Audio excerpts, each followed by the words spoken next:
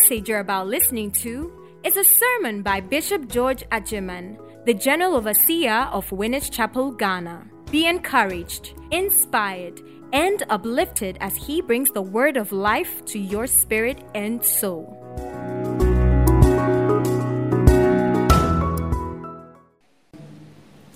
I want to share with us what the purpose of prayer is and what power it contains. The purpose and the power of prayer and why it is required of you and I that we should pray with all earnestness and never to faint. Prayer is a kingdom activity. When we talk about prayer, we talk about man relating with his God. When you take prayer out of the kingdom of God, it becomes a mere religious activity. So I want you to understand that the subject of prayer is contained within the kingdom of our God, and it is a link between God, the covenant giver, and man, the covenant keeper. Amen. The purpose and the power of prayer. In 1 Thessalonians and chapter 5, 1 Thessalonians chapter 5, there are 3 verses in that chapter that are so short, so straight to the point. Verse 16, just 2 words. Rejoice always. Always. Irrespective of whatever, rejoice. It is a kingdom demand. Outside of the kingdom, that statement may be dysfunctional. But within the kingdom, God expects that the believer rejoices always. And there are reasons. Because our God is able to do exceedingly, abundantly, above all. So whatever situation you find yourself in, rejoice. And in rejoicing, you are connecting with your God who is able to do. Praise the Lord. Rejoice always. Don't look at the situation. Don't look at the circumstances. Don't look at what people are doing. Don't listen to what people are saying. Rejoice. Keep your focus on your God and rejoice. And that's all the verse. Rejoice always. That's all. Verse 17. Pray without ceasing. Keep the contact. Keep the breath line. As it were, it is your prayer that connects you to your Heavenly Father. So keep breathing, just as mortals on earth keep breathing. The believer, as it relates to the kingdom, keeps praying. Pray without ceasing. There is no point telling you to breathe without ceasing, because you know the consequences, don't you? If you don't know the consequences, when you go home, stop breathing for 30 minutes. Amen. So it does not need to be written that breathe without ceasing. It does not need to be written. In the same vein, it does really not need to be written that you should pray without ceasing. It keeps you connected. And that is what the apostle is emphasizing. And I pray God to help us to be able to explain why we must pray without ceasing. Verse 18 echoes 16 and 17, says, in everything give thanks. In everything give thanks. That's actually the verse. In everything give thanks. Then he goes on to explain why. For this is the will of God in Christ Jesus for you. Amen. So 3 short commands. Number 1, rejoice always. Number 2, pray without ceasing. Number 3, in everything give thanks. If you do this, you will be alive. And the glory of God will reflect in your life because you are connected. Stay connected. Praise the Lord. Hallelujah. Let's look at the concept of prayer. Admittedly, prayer is one of the most misunderstood concepts in the kingdom. Honestly, Scripture even confirms it. Most misunderstood. It is the most misapplied. And because of that, does not bring the kind of result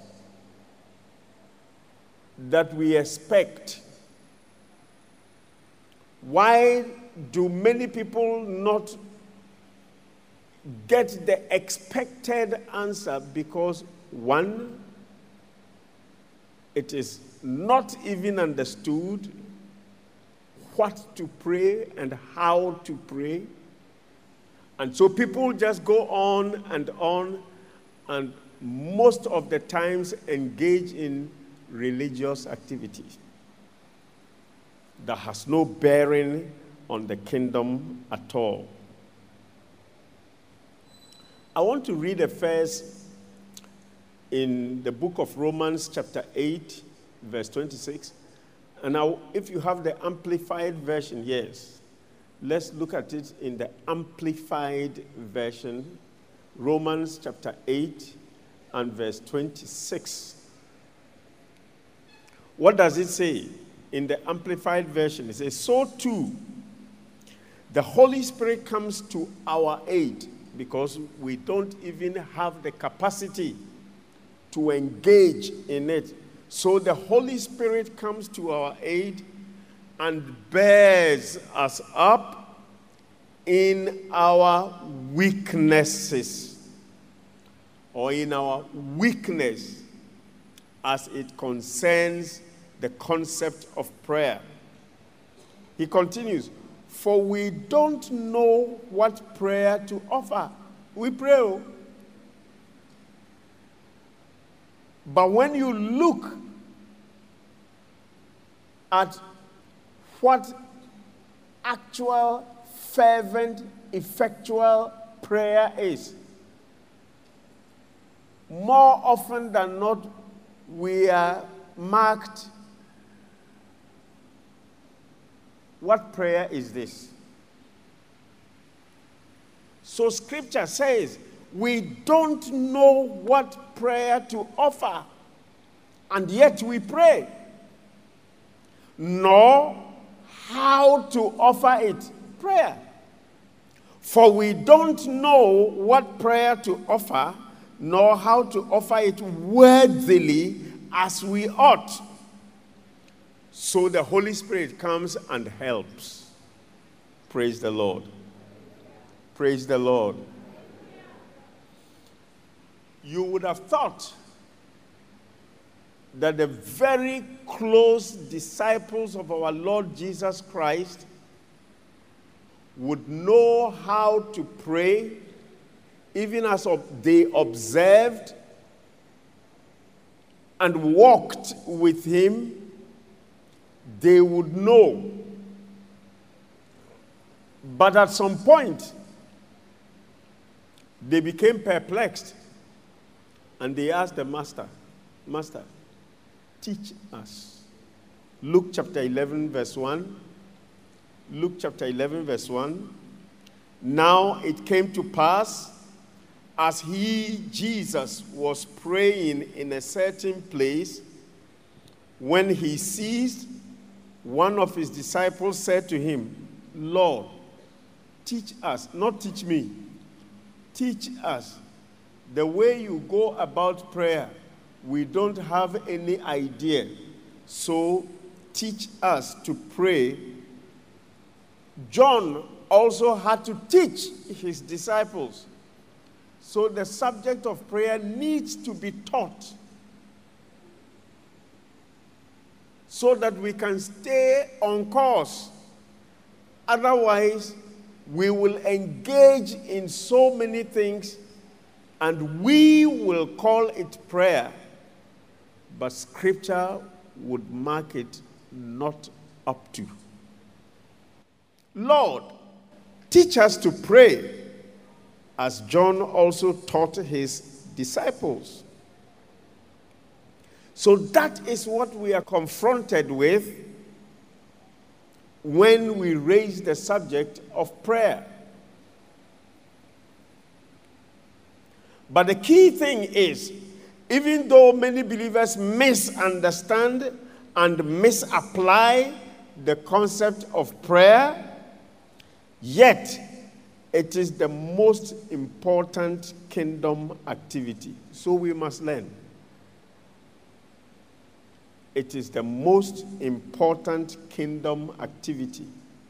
Just as I said, pray without ceasing. On this earth, so long as you want to be relevant on this earth, you have to breathe without ceasing. Amen. You can't get tired breathing. In the same way, in the kingdom, you can't get tired praying. Now, what is the purpose of prayer?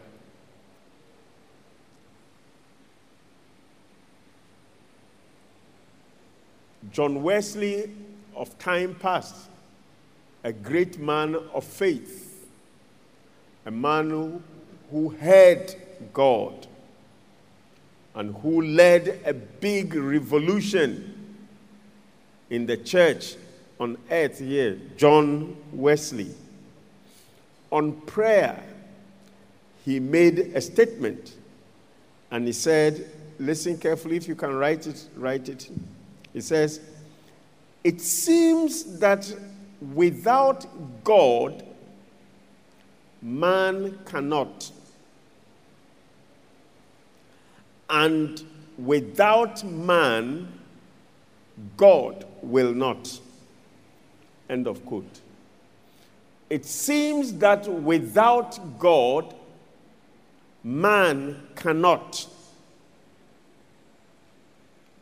And without man, God will not.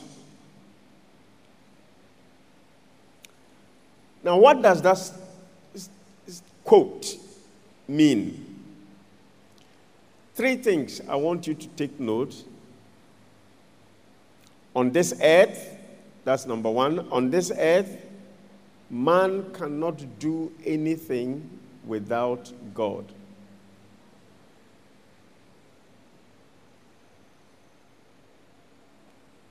Jesus Christ said, without me, you can do nothing. This man he's talking about is the man that is in the kingdom. The subject of prayer, as I said, is contained within kingdom.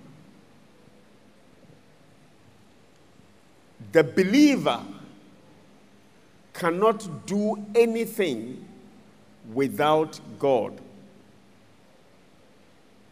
And how do I connect with God so that I will be relevant in prayer?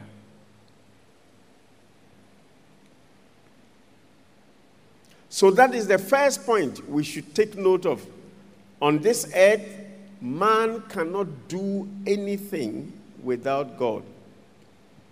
The second point I want you to take note, on this earth, God will do nothing without man. Hear that and write it. On this earth, as it relates to the kingdom, God will do nothing without man.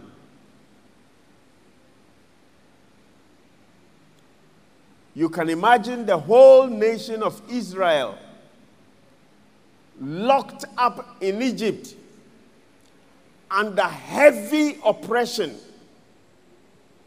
Night and day, the children of God, the Israelites, cried unto the Lord.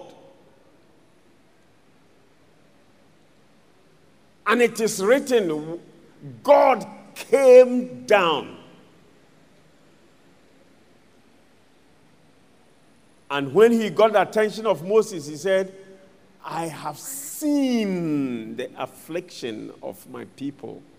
My people. He said, I have heard their cry. And he said, I have come to deliver them. God, I have seen, I have heard, I have come. And yet he was sitting on top of the tree. The children of Israel were not sitting on top of the tree. They were in Egypt. The best God could do was to come down and talk with man. And you know what God said? He said, Moses, come. I will send you. Wow. You have seen, you have heard, you have come down, and yet it is me that should go. Why? On this earth, God will do nothing without man. I will explain to you why. God could easily have killed Pharaoh and all his princes. God could easily make night to be so long and carry the children of Israel away from Egypt that by the time it's morning, they are not there. But you see, without man, God will do nothing. The third point in that phrase, it seems that without God, man cannot. And without man, God will not. The third point I want you to take note of, as far as the kingdom is concerned, what happens on this earth depends on man. Please, if it's tingling in your ears, shake your ears. As far as the kingdom of God is concerned, what happens on this earth here depends on man. I will explain.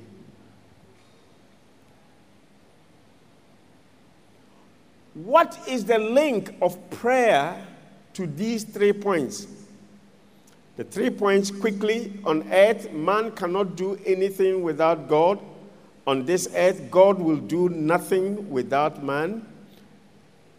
On this earth, what happens on this earth as far as it relates to the kingdom depends on man. Now, let me make progress. According to Dr. Miles Monroe, of blessed memory, Dr. Miles Monroe, on prayer, he gave a very simple definition. I want you to write it. On prayer, he said, prayer is an earthly license for a heavenly interference. Write it. Prayer is an earthly license for a heavenly interference.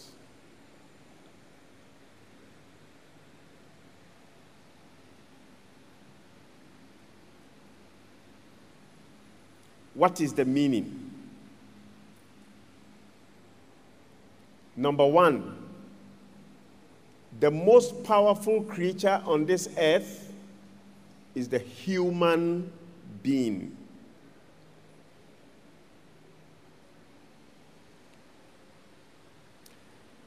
Is there anyone in this auditorium here that is not a human being? You know you are not a human being. We won't get.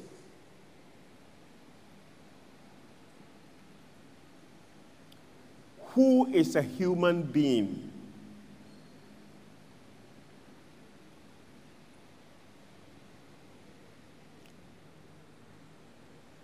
In Genesis chapter 1, verse 26, God in council in the heavens arrived at a conclusion, a decision, and they said, let us make man in our image after our likeness. Genesis 1:26.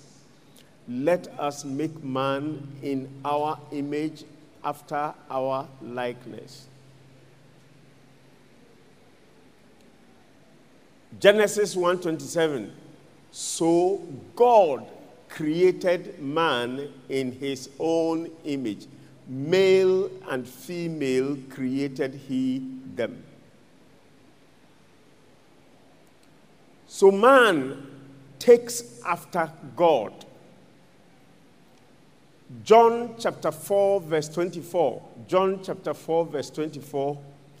God is spirit, and everyone that worships him must worship him in spirit and in truth. So my question to you this morning is, who is man? And I expect you to tell me, God, man is spirit just like God. Will you be correct? Will you be correct? If I ask you, do you have a spirit? What would be your answer to me? Let me start all over again. I just made a statement. Man is spirit just as God is. For some of you clapped. Then I said, do you have a spirit? Why? You don't have a spirit. No! You can never have a spirit. You are!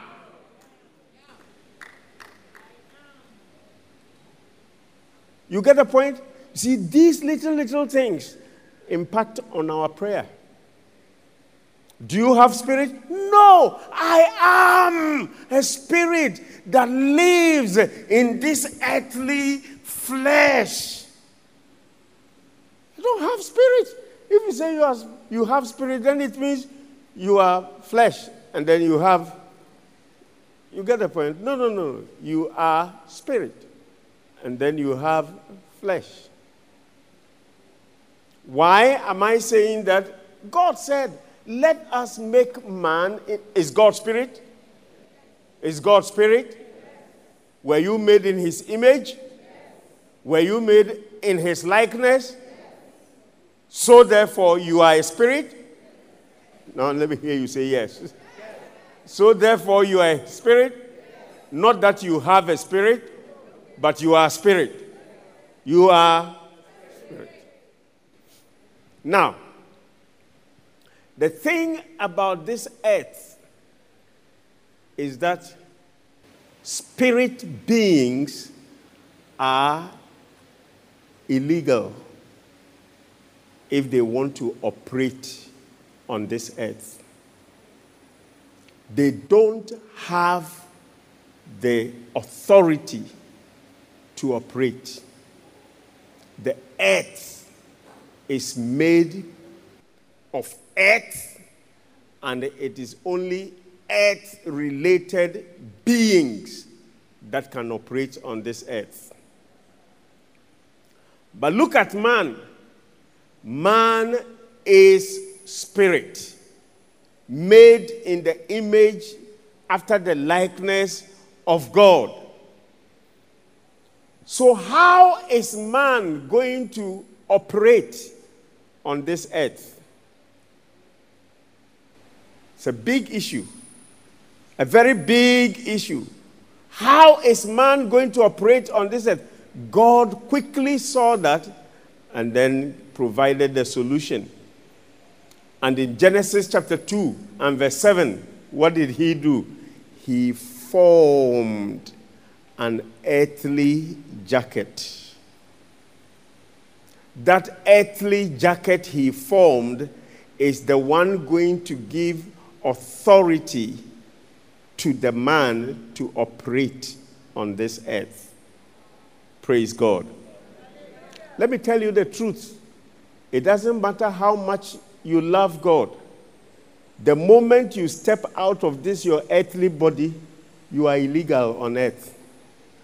True or false? The moment you step out of this earthly body that you are seeing, the one we call flesh and blood and bones, the moment you, because you are spirit, all right? The moment you step outside of this flesh, you know what we will do? We'll carry the flesh and dump it somewhere because you have left. And let me tell you the sincere truth. You can never operate on this earth again because it is only human beings that can operate on this earth. Only humans. The spirit being that has the license to operate on this earth. And that license is what? That license is what? That license is what? That license is what? You are coming strong. What license is that? The flesh, the body. Listen. Listen.